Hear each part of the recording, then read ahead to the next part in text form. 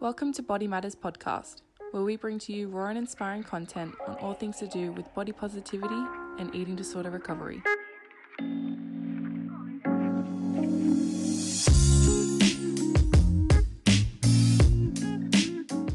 But before we begin, I'd like to acknowledge Aboriginal and Torres Strait Islander people as the traditional people and traditional owners of this country.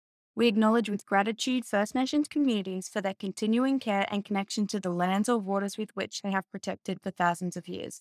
We pay our respects to elders past, present, and emerging, and recognise that First Nation sovereignty was never ceded. Okay, take it away, Emily. Thanks so much, Belinda. And thanks everyone for coming today. It's really lovely to have this sort of opportunity where we can really discuss our experiences in a very open way. I feel like for me, a lot of my healing is due to the people that were sort of around me and were able to provide these safe spaces for me to share my story and hear other people's as well. So just really want to thank you for creating this space. So my name's Emily. My pronouns are they, them. Before I break into my story, I just really like to share a little bit about who I am today. During the day, you'll usually find me probably doing a lot of volunteering and a lot of mental health work. But in my spare time, I do go on a lot of food adventures too. At night, you'll usually find me just hanging out with my friends, playing video games. We usually play a lot of like serious games, but at the moment, we're playing this very silly, cute farm game, and I'm in charge of looking after the fruit trees, which is really sweet. But thanks so much for having me here today. I'm just going to be sharing my own experiences. So if you have any questions about that, feel free to put them in the chat. I'm a total open book. But of course, if you do ask something that I feel uncomfortable about, don't worry, I'll say that. And if you do want to ask them anonymously, like Belinda said, you can message her in the chat, and she can read them out afterwards. Like Jessie said, if there's anything that comes up for you, it might be something that I've shared that might trigger something for you, remind you of something. It could be pretty tough to hear. So if it gets too intense, please feel free to take a breather if you need. Growing up, I was always surrounded by other people's expectations.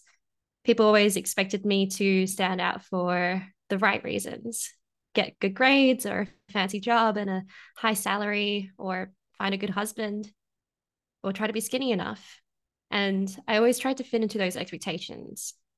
I think after some time, it felt like no matter how hard I tried, I would always end up feeling like I was letting someone that I cared about down. On the outside, you wouldn't think anything was really wrong. I seemed completely quote unquote normal. But on the inside, I was slowly starting to struggle with ways that even I found really hard to notice. When I was about 12, I was diagnosed with depression and anxiety. And I think it was around the time as well that a lot of my friends and I were first getting our social media accounts and first being kind of aware of our bodies as people and commenting a lot on our appearances. My experiences, particularly of anxiety, are really pervasive. So my anxious thoughts of overthinking everything leaked into what I thought of myself physically. I started being afraid to wear shorts, and I fantasized that to look like the other kids, and the diet culture at the time really got to me. I think what's really insidious about the diet culture was I didn't really know what was happening at the time. And I think people can kind of acknowledge that things like fat phobia are really harmful. But for me, it was the subtle things like when people equate beauty to weight loss, like small comments like, you're so skinny and pretty, or you look great because you've lost weight. And I think for me, like that came with a lot of intrusive thoughts. I started basing my worth off of numbers that I saw in scales, and I seemed to all only care about numbers. I lost myself down rabbit holes of calories and exercise. And when I thought about food, I think the first thing that came to mind was the numbers again. It wasn't family or friends or nourishment. I think for me, that was really distressing because I had this kind of imposter syndrome because I looked like everything was totally fine. I didn't feel like I was sick enough. I didn't feel like any of the stereotypical portrayals of someone with an eating disorder. And it got so bad, like to the point of, I would be brushing my teeth and my brain would say, like, have you thought about how many calories are in that toothpaste? I think through that sort of journey and through a lot of healing, I've also realized that my culture came into it a fair bit. And I come from a refugee and a migrant culture where food is a part of like the way of showing love. My parents weren't very verbal with their ways of affection for me or saying that they were proud of me. I think the primary way that they sort of expressed love and that I received it was in the form of meals. So if I did well in school, my family would make me like a bowl of soup, or if I had relatives over, we would make this really big dish together. And when I started experiencing struggles like with my family and with interpersonal relationships, I started to reject the love that they gave me, which was often in the form of meals. And I think the real breaking point for me was honestly, I have been volunteering in mental health since I was 12. I knew what eating disorders were, but I didn't think I had them. Um, at about the age 15, 16, I started experiencing these really intense physical symptoms like sleeping for ages, but still feeling tired, or being cold all the time, or getting more sick. And I thought a lot of it at that time was really just due to the things that I was already diagnosed with. I thought it was my depression and my anxiety because there's a lot of overlap in the symptoms. And I think that that's something that isn't spoken about enough, is that there's so many things that go overlooked because we often just attribute them to other things that we already know. But looking back on that sort of first stage of my life, of when I first started experiencing eating disorders, I think the hardest thing for me was the feeling of being a burden, like always being scared of letting the people I know about it and finding out, and like having to make them worry about it. I had to like miss out on events because I was too tired of like wanting to avoid food. And it was really just so difficult because I felt so guilty for what I was doing, not just to myself, but to the people around me. But for me, like healing looks completely different for everyone. I went through some amazing talk therapy that really managed a lot of the intrusive thoughts. I've really unlearned a lot of knowing things like restriction is not an accomplishment. And I started valuing myself for a lot more than just the numbers. I think the healing from that type of traumatic event wasn't just the weekly sessions, though. It was also creating safety everywhere that I went. For me, that was like finding people with shared lived experiences. I found like online forums or like friend groups. And when I was going through everything for the first time, I can't tell you how great it was to hear just from people that were just like me. I think the medications and the therapies had helped me to an extent, but for me, the catalyst was finding other people who really understood what I was feeling because they had lived it. I think in those types of groups as well was also the first time I'd seen people of color and queer people talk about mental health.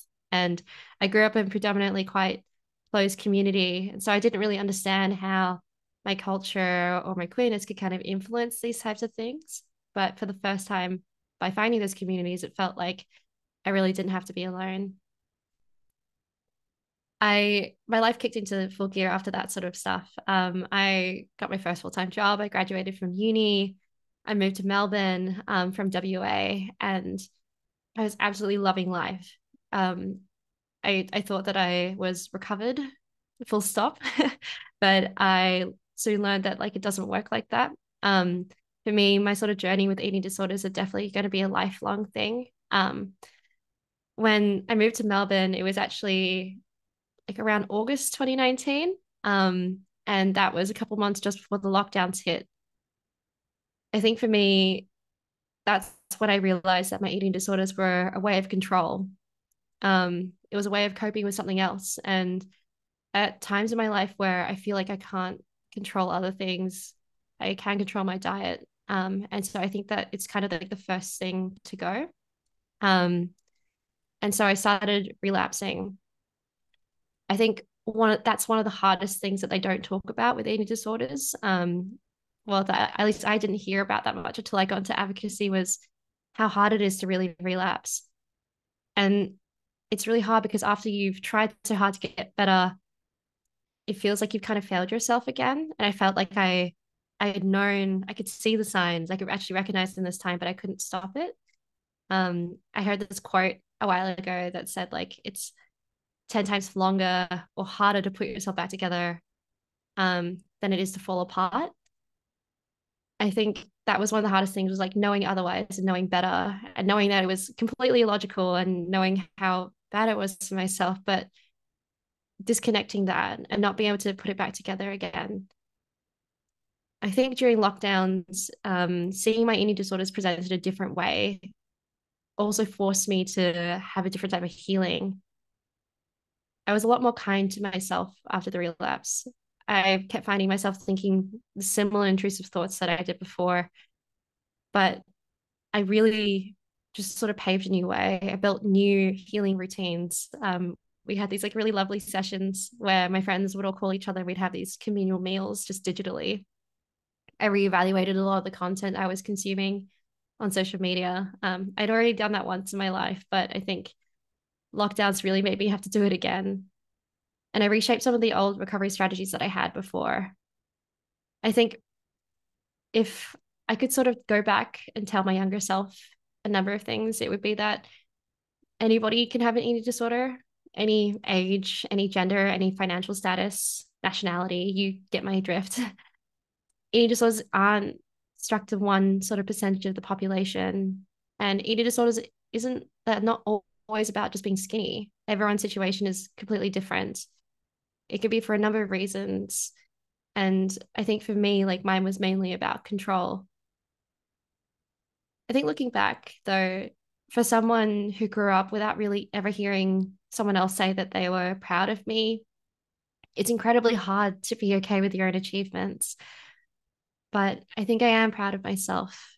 And this isn't because I've reached an ultimate goal, like everything is fixed and I'll never struggle with this again. But I'm really proud of every step that I've taken along the way. It wasn't my struggles or the trauma that made me stronger or kinder or more empathetic towards others or to myself. It was how I handled it. That credit is mine, and I'm proud of myself for it. If anyone who's listening to this today is struggling, I'd like to say something to you. You're not too broken to get better. You are not a failure for wanting help, and you are definitely not alone. Thanks so much.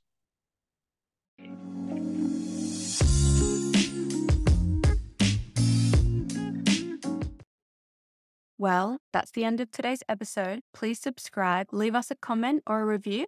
If you would also like to learn more about Body Matters services, you can check out our website at bodymatters.com.au. Thanks for listening.